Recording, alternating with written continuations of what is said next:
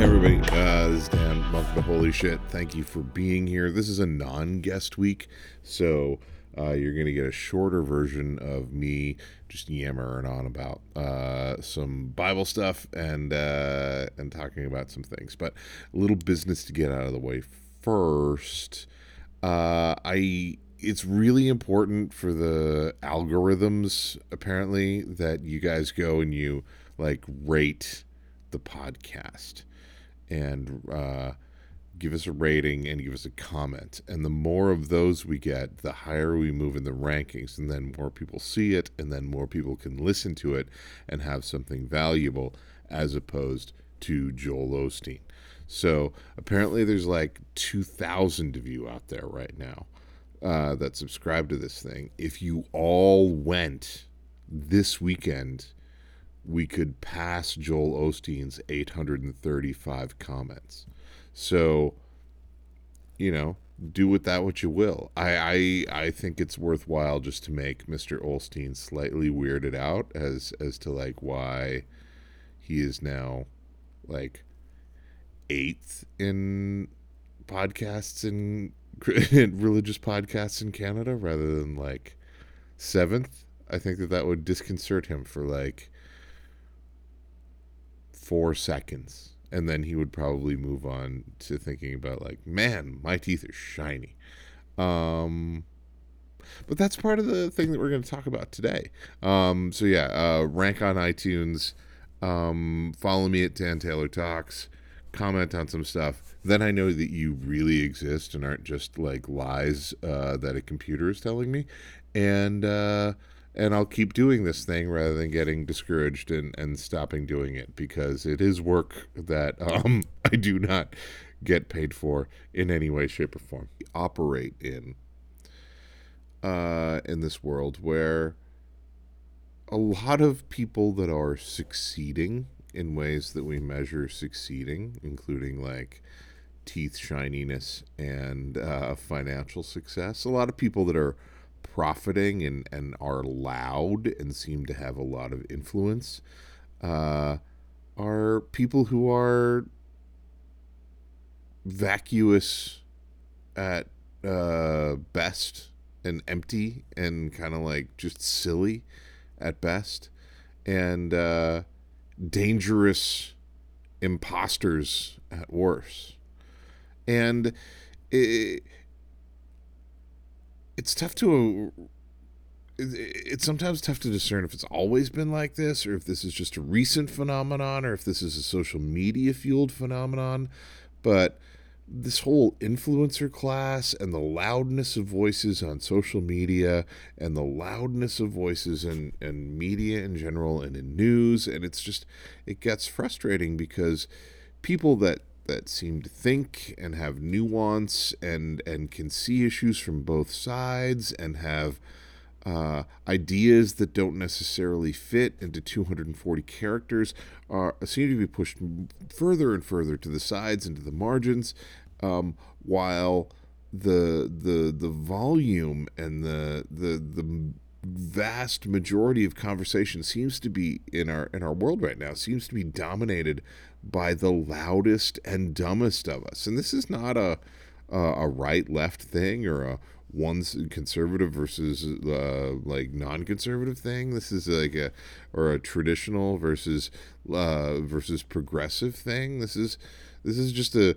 loudest and dumbest of us seem to be dominating the conversation, and anyone who actually wants to engage in conversation is pushed to the margins, and that becomes frustrating. And it becomes even more frustrating when you seem to see the people profit off this. And I don't have much to say about this other than to acknowledge the fact that according to the Bible, this isn't new. This is a very, very old phenomenon. And, to quote some poet that I can't remember who it was, but it was ever thus, And in these days, I often find myself going back to Psalm 73, which is a poem. It's a psalm of Asaph, if that means anything to you. But but it's a poem where it talks about, and I'll just read some of it. It says, it starts off with him just saying a regular psalm thing. Surely God is Israel, good to Israel, to those who are pure in heart. This is Psalm 73, by the way. But as for me, my foot had almost slipped, for I nearly lost my foothold. For I envied the arrogant, and I saw the prosperity of the wicked. They have no struggles. Their bodies are healthy and strong. They are free from human burdens. They are not plagued by human ills. Therefore, pride is their necklace, and they clothe themselves in violence. From their hearts come callous hearts comes iniquity. From their evil imaginations have no limits. This is I think this is so fascinating to me because you can imagine Asaph writing this while scrolling Instagram, seeing this kind of influencer class that just never seems to lack for anything. And and yet just looking around at the struggles around us, and not to, and beyond that, just the evil of the world around us. Asaph continues, they scoff and speak with malice, with arrogance they threaten threaten oppression. Their mouths lay claim to heaven, their tongues take possession of the earth.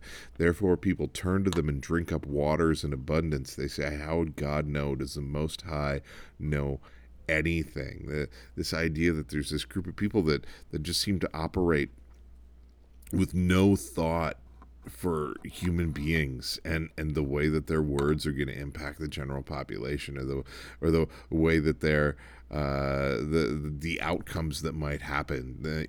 So you get your Piers Morgans, or your Candace Owens, or like your MSNBC crowd, or all these people that just talk and talk and talk and talk without any sort of thought or implication for how it might be affecting other people. And it's easy to imagine just like scrolling, Asaph writing this is scrolling through his Twitter feed, getting more and more frustrated at these just, series of trolls that seem to just speak with impunity and just operate and bring everything down to the lowest level.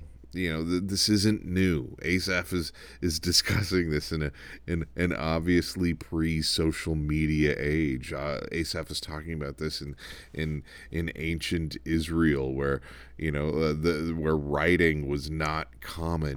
But this was still an issue, that the wicked seemed to prosper, that people who were willing to take advantage of others seemed to do quite well at it. So why ought we to bother? What does it matter to do the right thing? And Asaph continues, and this is in verse 13. He says, surely in vain I have kept my heart pure and washed my hands in innocence. All day long I have been afflicted. Every morning brings new punishments. It's just like, what good does it do any of us to do the right thing? It's not profitable. What is profitable seems to be lying. What is profitable seems to be just stirring up enmity and arrogance for the sake of stirring up enmity and arrogance. What seems to be profitable is trolling and shitposting and just being a bully. It's gross and it's frustrating.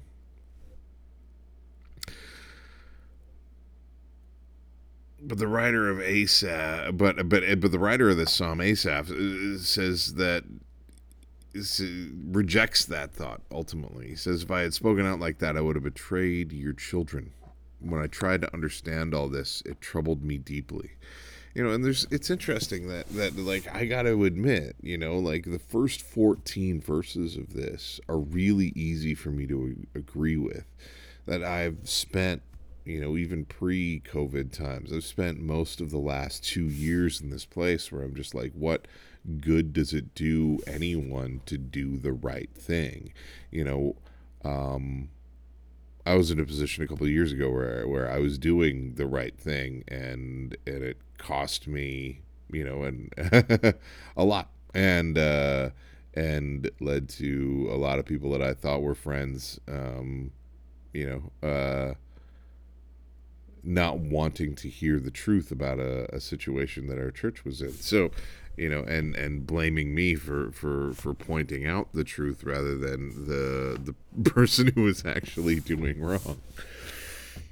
So it's really easy for me to I was this person, I could easily put Asaph's words in my own mouth. And I think for a lot of us, if we're honest, we could easily put Asaph's words in our mouth as well. But there's consequences to this thought pattern of just like scrolling through the feeds being like, well, none of this matters, and everything is a loss, and why ought I to be evil as well? Because he says that, Asaph says, he was grieved and embittered, and this is, I find this verse so fascinating in 22. When my heart was grieved and my spirit was embittered, Asaph says, I was senseless and ignorant. I was a brute beast before you.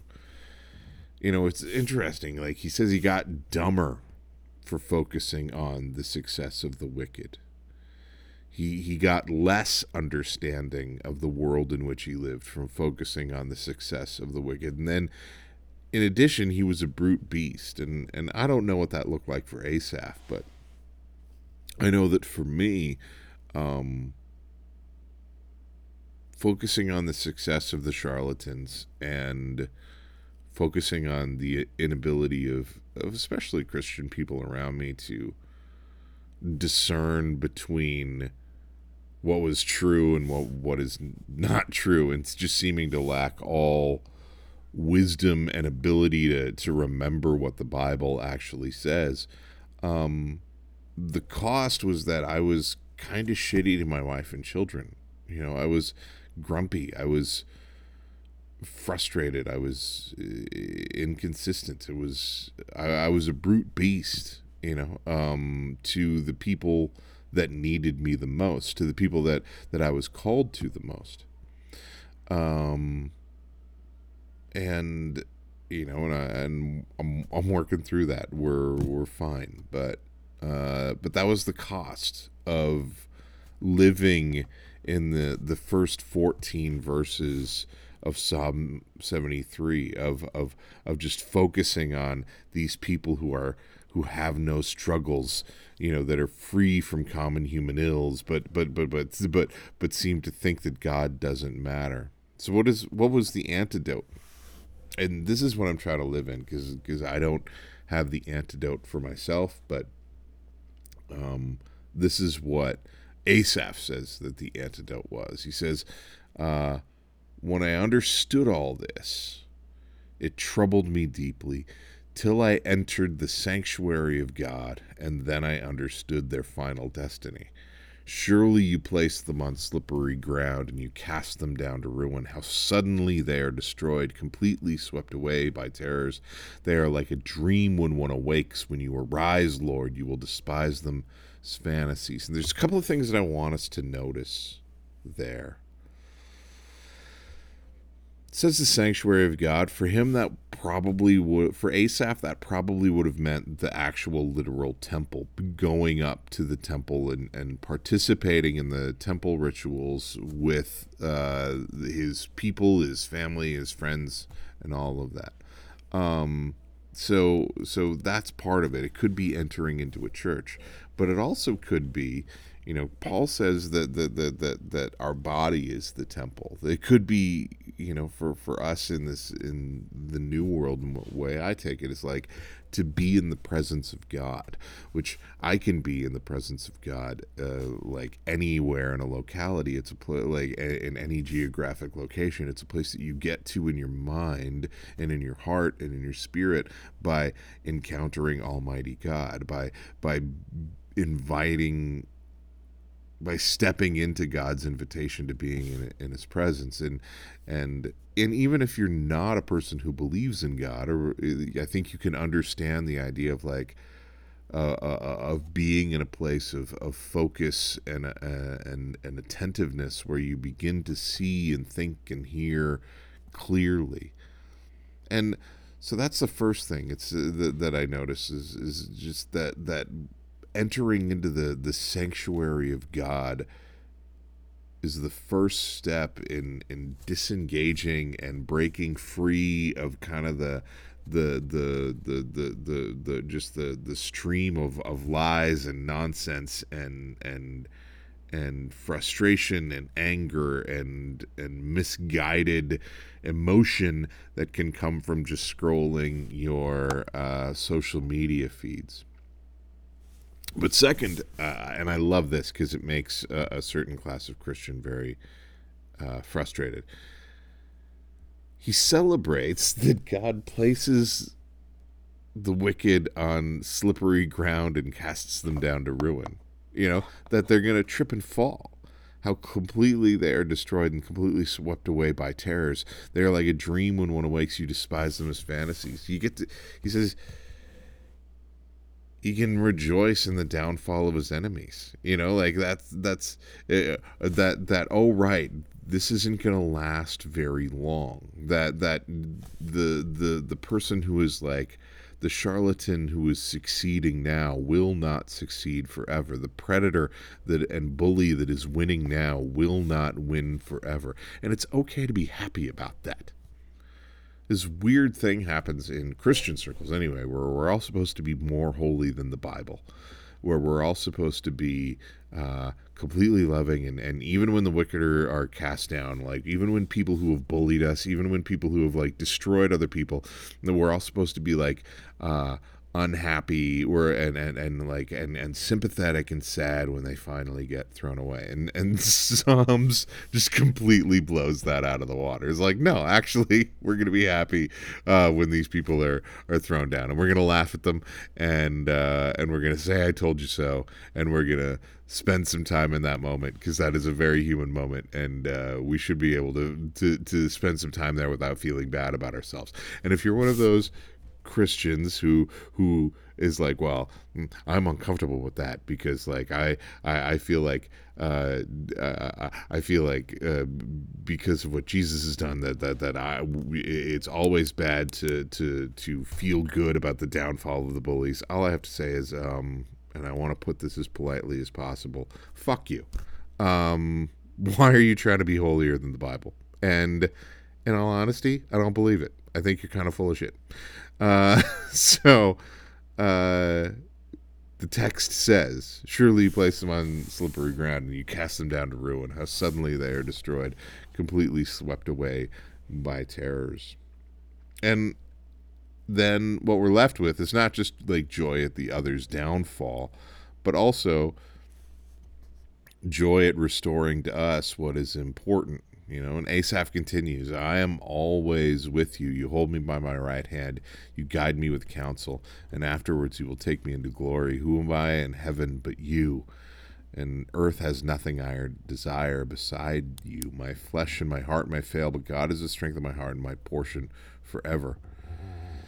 I think this is the place where I'm struggling and trying to live right now, that if Christianity holds any consolation, it's in this. It's that in a world filled with chaos, we know how the story ends. That God has told us that the story ends well, that it ends with justice, that it ends with hope, that it ends with the bullies being cast down and receiving their justice, while the victims are lifted high and receiving their justice. And ultimately, this is all found in God loving us and doing what is in accordance with his character. That's the consolation that we have, is that this victory has already been won, and we are merely waiting for it to happen, and we can work for it to happen because we know that success is guaranteed.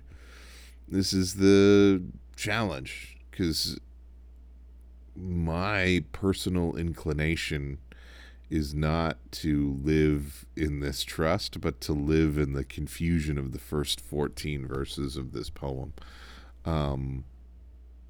But what is wise and what is good and what is better is to live in the last 4, 5, 6 verses of this poem.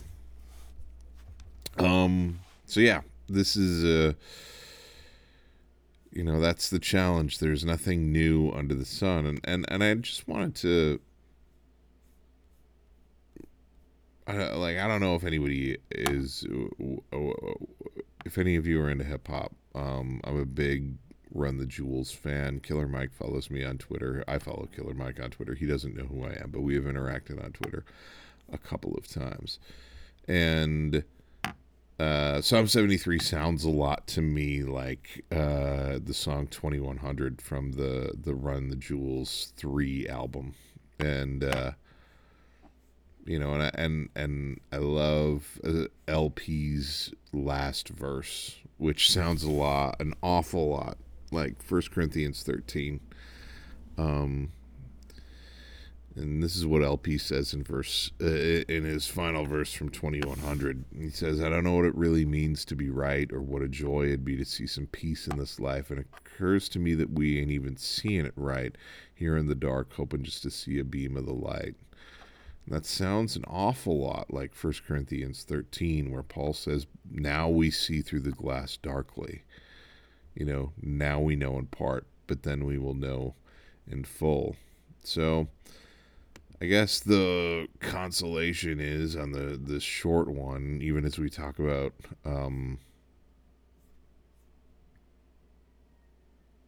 a world gone insane, frankly, or what feels like a world gone insane most of the time, that it's okay for us to notice that the wicked seem to be doing pretty well. There seem to be a lot of charlatans that are doing pretty well.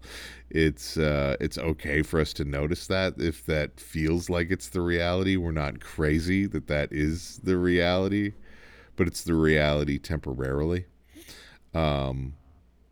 We need to know the consequences for ourselves, that if we spend a lot of time focusing only on the success of the wicked, that we're going to fail at doing and being what we have called to be, and that the success of the wicked is fragile, and it's okay to look forward to that there is a time coming when justice will be done, and those who are taking advantage of other people, those who are bullying other people, those who are profiting off the pain of other people, justice is going to be done one way or the other. So listen to Run the Jewels, read your Bibles, and maybe take some solace in that.